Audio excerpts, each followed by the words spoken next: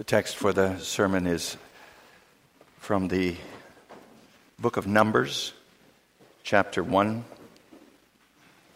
where we read the verses 19 to 50.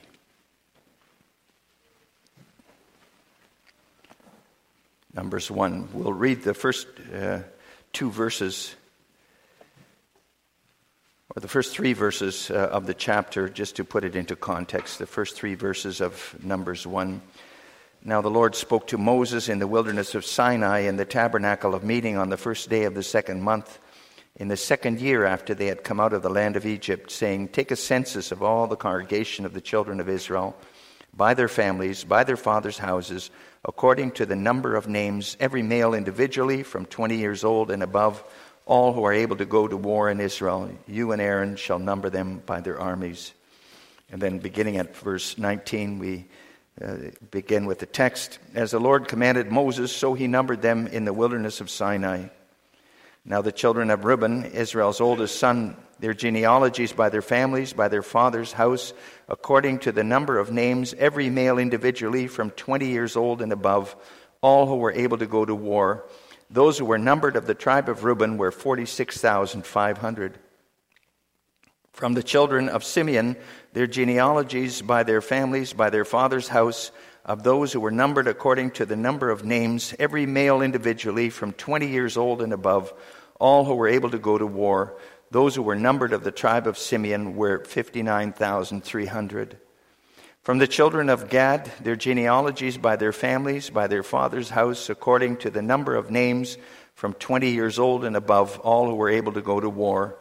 Those who were numbered of the tribe of Gad were 45,650. From the children of Judah, their genealogies by their families, by their father's house, according to the number of names, from 20 years old and above, all who were able to go to war. Those who were numbered of the tribe of Judah were 74,600.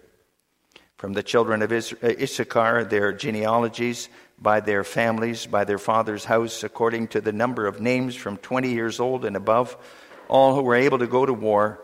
Those who were numbered of the tribe of Issachar were 54,400. From the children of Zebulun, their genealogies by their families, by their father's house, according to the number of names, from 20 years old and above, all who were able to go to war. Those who were numbered of the tribe of Zebulun were 57,400.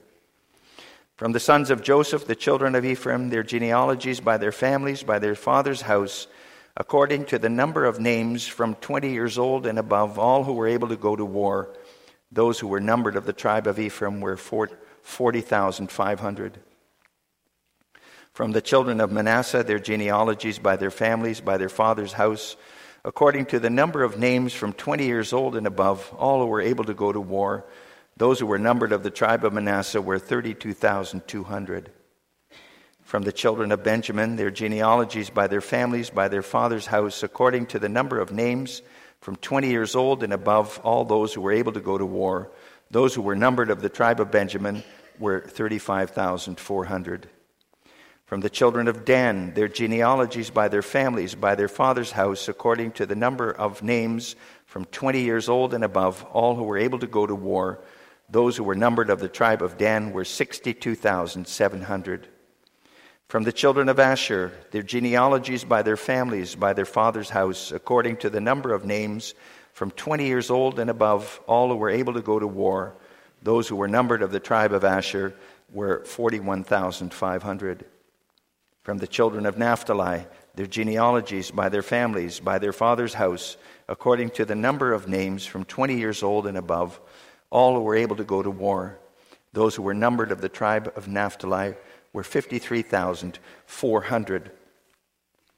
These are the ones who were numbered, whom Moses and Aaron numbered with the leaders of Israel, 12 men, each one representing his father's house. So all who were numbered of the children of Israel by their father's houses, from 20 years old and above, all who were able to go to war in Israel, all who were numbered were 603,550.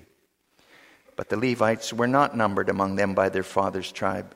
For the Lord had spoken to Moses, saying, Only the tribe of Levi you shall not number, nor take a census of them among the children of Israel.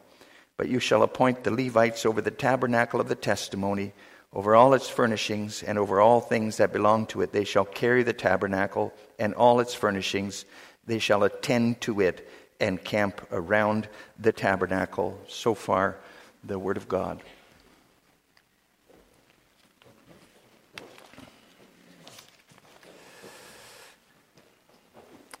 Beloved congregation of the Lord Jesus Christ, over the next little while, I'd like to spend some time with the book of Numbers. If you read through the whole Bible at home over the course of a year or two, then the book of Numbers is most likely one you want to get through fairly quickly.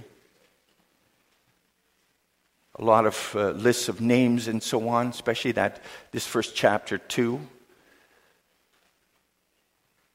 Not a very inviting beginning to this book. If you wanted to write a novel or a book that was really exciting, you wouldn't start it out with a genealogy or a numbering of the people like this. I doubt when parents ask their kids at home, what story out of the Bible do you want me to read? They probably are not going to say they'd love to hear Numbers chapter 1. In fact, if you read the chapter carefully, you end up with some questions. Because Numbers 1 presents some unique challenges for commentators. Notice, for instance, that almost all the total men over 20 for the tribes are nicely in hundreds. Only the tribe of Gad has 50. But all the rest are in hundreds, 46,500, 59,300, and so on. Were there really not 46,502? Or 59,326? Apparently, the numbers were rounded off somehow. And think of the total figure here of the fighting men, 603,550 fighting men over 20. Now, if you would add the adult women over 20, then you could count on double that number. And add the children and youth under 20, and you'd get around the same number at least. And that would mean that there would be more than 2 million Israelites there in the wilderness. And that's a lot. And you wonder about the logistics of a group that large. For instance, according to Deuteronomy 23, the Israelites were commanded to designate a place outside their camp for defecation, to do their job. They were asked to dig before they defecated and to cover it before leaving it behind. Well, if you had a camp of 2 million people, that would mean a long walk to the toilet at night. So we're not sure how the numbers work. The exact value of the word we translate as 1,000 in this chapter. But we shouldn't get carried away with that kind of little detail. We can't answer all the questions, but we need to concentrate on what this is about. And this is about the Lord our God and how He cares for His people. The book of Numbers is how He cares for His people in the wilderness. And then we can think of who He is for us as we make our pilgrimage to our promised land today. And with that in mind, I proclaim to you the text we have before us with this theme, the numbering of Israel in the wilderness of Sinai. This numbering shows us at least three things. First of all, it shows us that the Lord knows those who are His. Secondly, it shows that church membership is important. And in the third place, it shows the Lord God's faithfulness. His faithfulness to His people. So first, this numbering shows us that the Lord knows who are His. Congregation, those lists in the text involve real flesh and blood people. When you read this chapter carefully, you realize that in the context of God's Word, this isn't just a list either. When you read the list of people and numbers of each tribe, you become aware that actually every person matters to God. He wants those people counted. They're not just a nameless mass, not even if you think of those over 20, the men over 20, but all of them, they're His people, His covenant nation. Look, for instance, at what it says, Numbers 1:20. Now the children of Reuben, Israel's oldest son, their genealogies by their families, by their father's house, according to the number of names, every male individually from 20 years old and above, all who were able to go to war. It speaks about the number of names and about every male individually. So this isn't just a list of numbers. This is about God knowing those names. Knowing those who are His personally, name by name.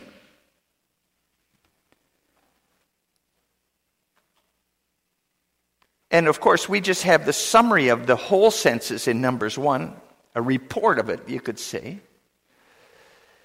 But imagine if all the names were listed in Numbers 1 and you had to read all those Hebrew names. But as the census was done, all the names were listed, every family and every male over 20, all the names were there. We just have the summary here. Actually, you could say in Numbers 1 we have a snapshot of God's covenant people at the time in Old Testament terms. In other words, God's Old Testament people in Christ, His church. So not only the individual names are important, but also the families and the community as a whole, all together, the faith community of God, the Old Testament church of God. And if you think that through too, then you realize that the relationship with God is not only a private matter, God and me. You hear that sometimes, that it's all about the individual's personal relationship with Jesus Christ. And you see a lot of that expressed in contemporary Christian music. You don't hear a lot of contemporary Christian music about church or covenant. It's all about God and me, or Jesus and me. As if I have a monopoly on God and Jesus and nobody else matters. We certainly matter as individuals. God knows us by name. We're listed by name in the membership list of the church, and our names are written in the Lamb's Book of Life. But God doesn't only want individuals here and there and everywhere. He desires a people, covenant nation, a church which is God's family, a network of people who belong to a body in which all the parts work together for the benefit of the whole. So the first chapter of Numbers shows us that individuals are important. The community too. But that census also shows us the reality, the truth of the Bible record about Israel. We live in a day and time when a lot of people see the Bible simply as a collection of old myths or legends. What's described in the Bible didn't really happen, it didn't happen the way it's written. They've added a lot to it, they've embellished it or so. What's written about the nation of Israel in the Old Testament was made up to validate Israel's existence as a nation. They made up stories to give themselves legitimacy. That's what they say, what is said. However, the statistics and the names in Numbers 1, with that, the Holy Spirit wants to assure us of the truth and the reality, the historicity of the Bible record here. That list and those names and those numbers, they show us that they're evidence that this wasn't just a made-up story or so. These were real historical people with names and with parents and grandparents, family, houses. I read somewhere about a couple doing mission and Bible translation for Wycliffe Bible translators in Papua New Guinea. And they were working on a translation for a small, tiny tribe of people who had their own language, but who were dying out. They were busy with the book of Matthew, and they read each part as they translated to the chief of the tribe. They skipped the genealogy of Jesus at the beginning of the Gospel of Matthew because they figured it'll be boring anyway for the chief to hear that whole list of names. Wouldn't mean anything to him anyway. And when they finished the book of Matthew, they went back and figured, well, might as well translate that genealogy as best we can and read it to him. And when they read it to him, he wasn't bored at all, but he was really, really excited. And then he asked, can you wait? I want to bring in the whole tribe to hear this. And the whole tribe sat there and were spellbound by that whole long genealogy of name, that list of names in Matthew 1, the genealogy of Jesus Christ from Abraham on. And you see, for those people, that genealogy of Jesus authenticated the gospel stories they had heard before. What they previously thought of as just a white man's legend, they now saw as real history. For those tribal people, you see, a list of ancestors was of the greatest importance. That gave you presence, reality. That gave you a place. For those tribal people, it gave them their connection to time and place. And that family tree of Jesus going all the way back to Abraham became a turning point in that tribe's coming to Christ. So, Numbers 1 gives us a summary list of the people listed by name. God truly knows those who are His. Also today. And it shows a whole people of God, the Old Testament church, and legitimizes the record of God's dealing with His people. This was recorded for the encouragement and strengthening of our faith in God and His grace. And we come to the second part of the sermon this morning then. That numbering also shows us that church membership is important. Sociologists, have come up with various types of groups. And they have kind of divided the types of groups into two main types. There are groups in which people belong to simply because they have a common interest in something. A fan club for a hockey or a baseball team, for instance. Think of the Leaf Nation, which consists of people who are, with more or less enthusiasm, cheer for the Maple Leafs. Their support for the Leafs is what binds them together. But there's no way to tell who officially belongs to Leaf Nation and who doesn't. It's just kind of a vague group. No border boundary, no defined membership in this group. It's a fluid group even. On the other hand, there are groups to which people belong because they have convictions in common and purposes in common in a more official sense. And those kinds of groups are clearly defined. They have a clear boundary to them. Think of the citizens of a country. You know who belongs and who doesn't. If you're born in Canada or have become a Canadian citizen later on, and you might have a passport, then you're in. And if you're not born here, haven't become a Canadian citizen, you're not going to get a passport, Canadian passport. You're not officially part of the group. You can't vote. You can't run for office, for instance. Well, the covenant community, the church, is like the second group, clearly defined. Who's in, who's out. Israel was like that in the Old Testament in Numbers. You were born an Israelite. If you were male, you were circumcised. Or you joined the people of Israel later and you were circumcised if you were a male proselyte. Membership in the nation of Israel was defined. And it's the same with the New Testament Church of Christ. It's not a loose group of Jesus fans, but a group of people who are baptized, who believe the Bible, are bound to the doctrine of the Bible as summarized in the confessions, are convinced by it. So who belongs and who doesn't are clearly defined. And the Lord obligates believers to join and become part of His church where He has gathered it. One of the effects of postmodernism on Christian churches is that they have become pretty casual about church membership nowadays. A lot of people claim to believe, but they don't like to be tied down to an organization and to certain historical doctrines. They don't want to believe. They want to believe whatever they feel. They want to worship wherever they feel like worshiping and whenever.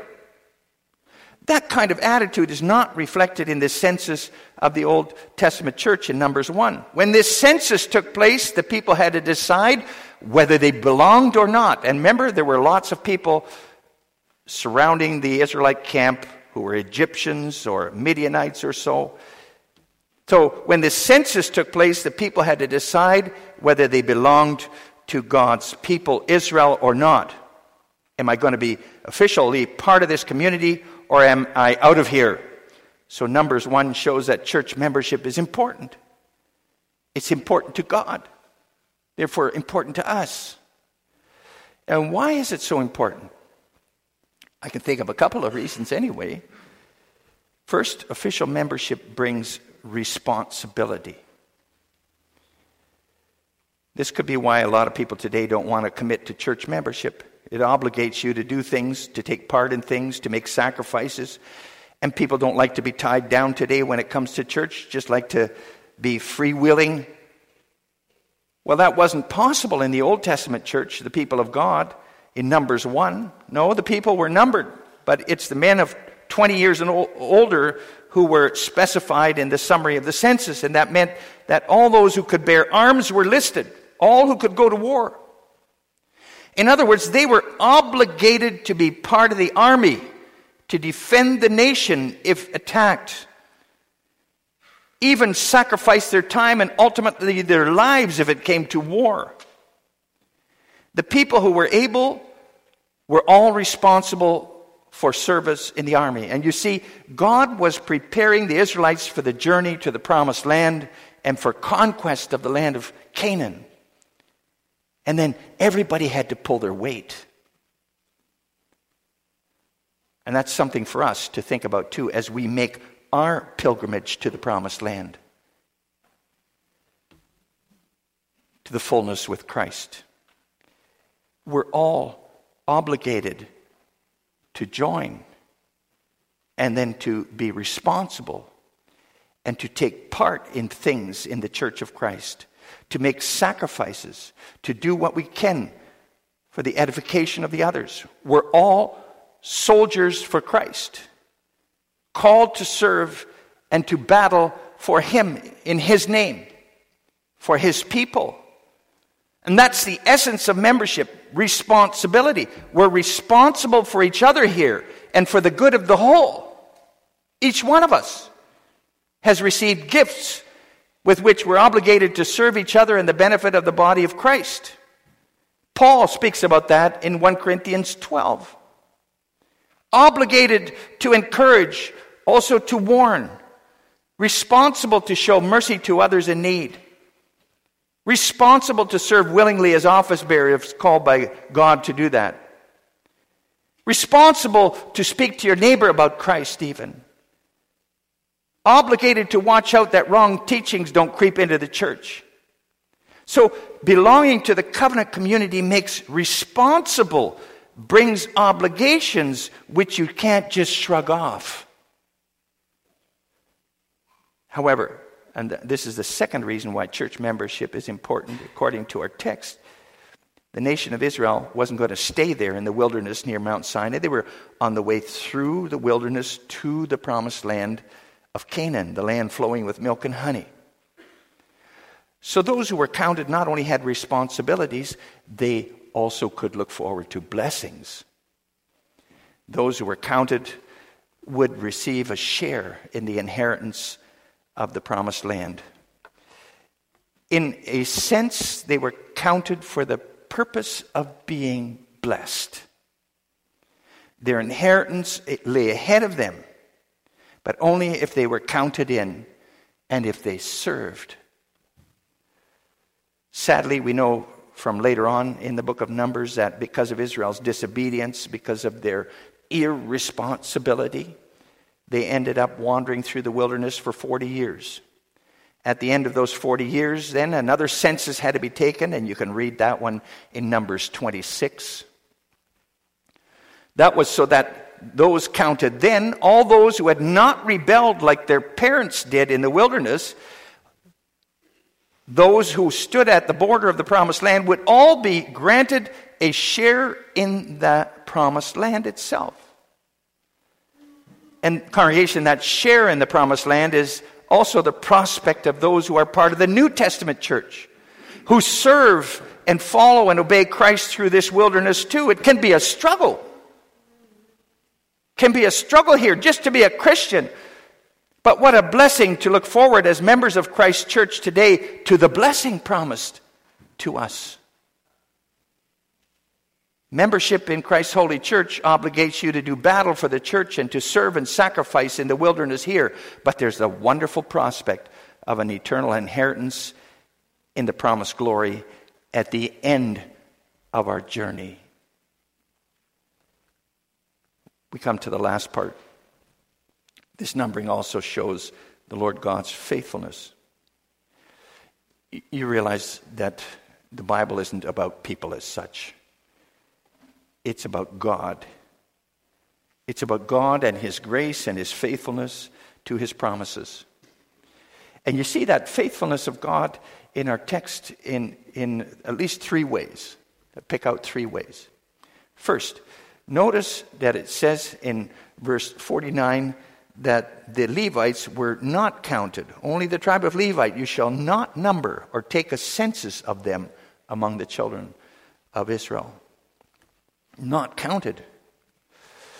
And why not? Because God had set them aside for special service among His people. Service in the tabernacle. The tabernacle stood there in the middle of the camp of Israel. And the Levites took care of the tabernacle. They carried it around when they moved. And they ministered in it and they camped around it. They served as priests in it. They were to guard the holy things of God. So through the administration of the Levites at the altar there and with the ark, the high priest, God lived among His people there in that tabernacle, you can see.